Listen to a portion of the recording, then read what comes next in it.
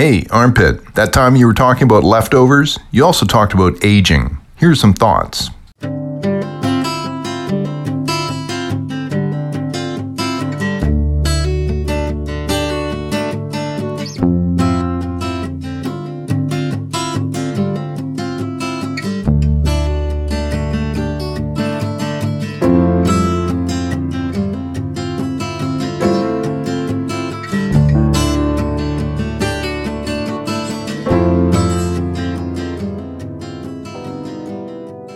Aging didn't used to be a problem. In fact, it was probably somewhat of a luxury, as people used to be more susceptible to dying from disease, workplace accidents, or battlefield mishaps. Somewhere along the line, though, we started dying later and working longer, and in the process bypassing the normal phenomenon of suffering advanced decrepitude. Now things have gotten so bad that in order to die sooner rather than later, you have to get yourself checked into one of those facilities for looking after the elderly after their families want nothing more to do with them. But the real problem that seems to weigh more heavily on many, if not most minds, is not the physical suffering that you suffer, but rather what happens to you socially. So, to the extent that aging can be thought of as a social problem, there seems to be three broad alternative approaches. Simply act your age, act older than your age, or act younger than your age.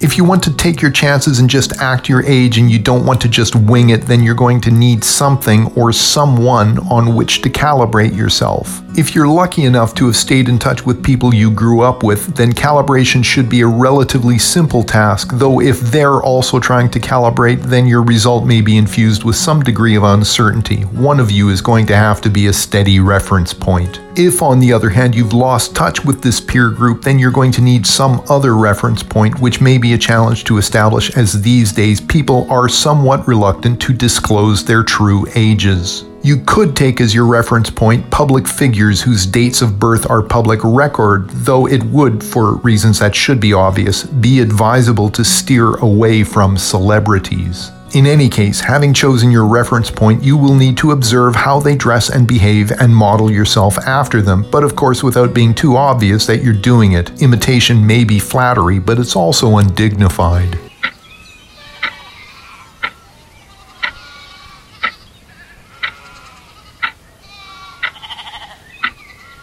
Acting older than you actually are shares some of the same calibration issues as the first approach and carries with it the additional challenge of how much of an age spread you wish to tackle. As a rule of thumb, don't aim any older than your own parents. No one will buy the act and you'll probably just make everyone uncomfortable. Another possibility is to model yourself on your same age bracket but from an earlier generation. For example, your parents when they were your age. Of course, you won't have live examples to work from, but media from the period in question may hold valuable cues for you to follow. Either way, if you're not going to act your own age, acting older than you actually are carries with it relatively little social stigma, unlike the third approach.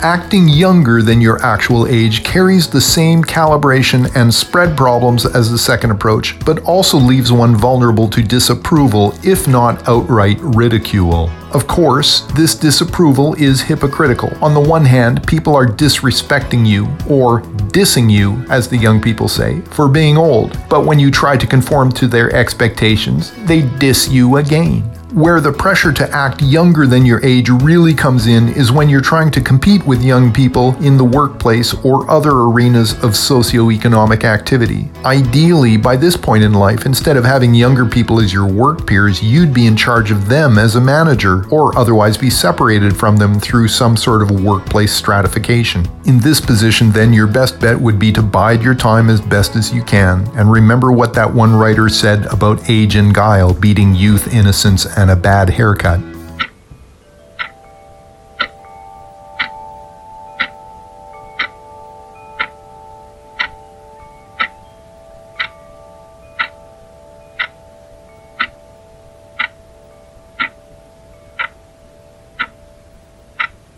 The real problem with aging, of course, is not aging itself, but rather what some people have done to try and make it into a problem and then exploit that problem for commercial gain.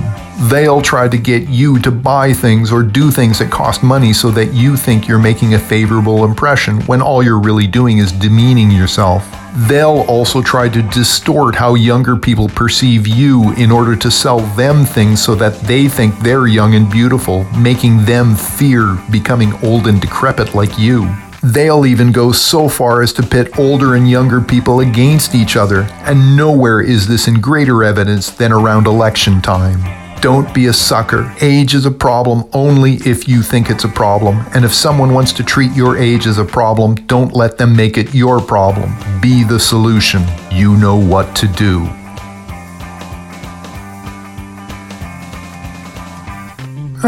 That's probably enough, eh?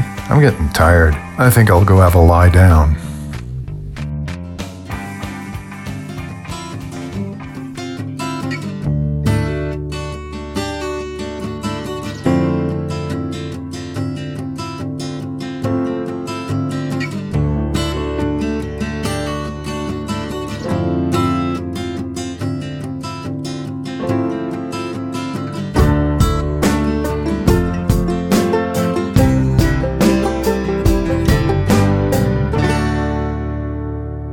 Gotcha.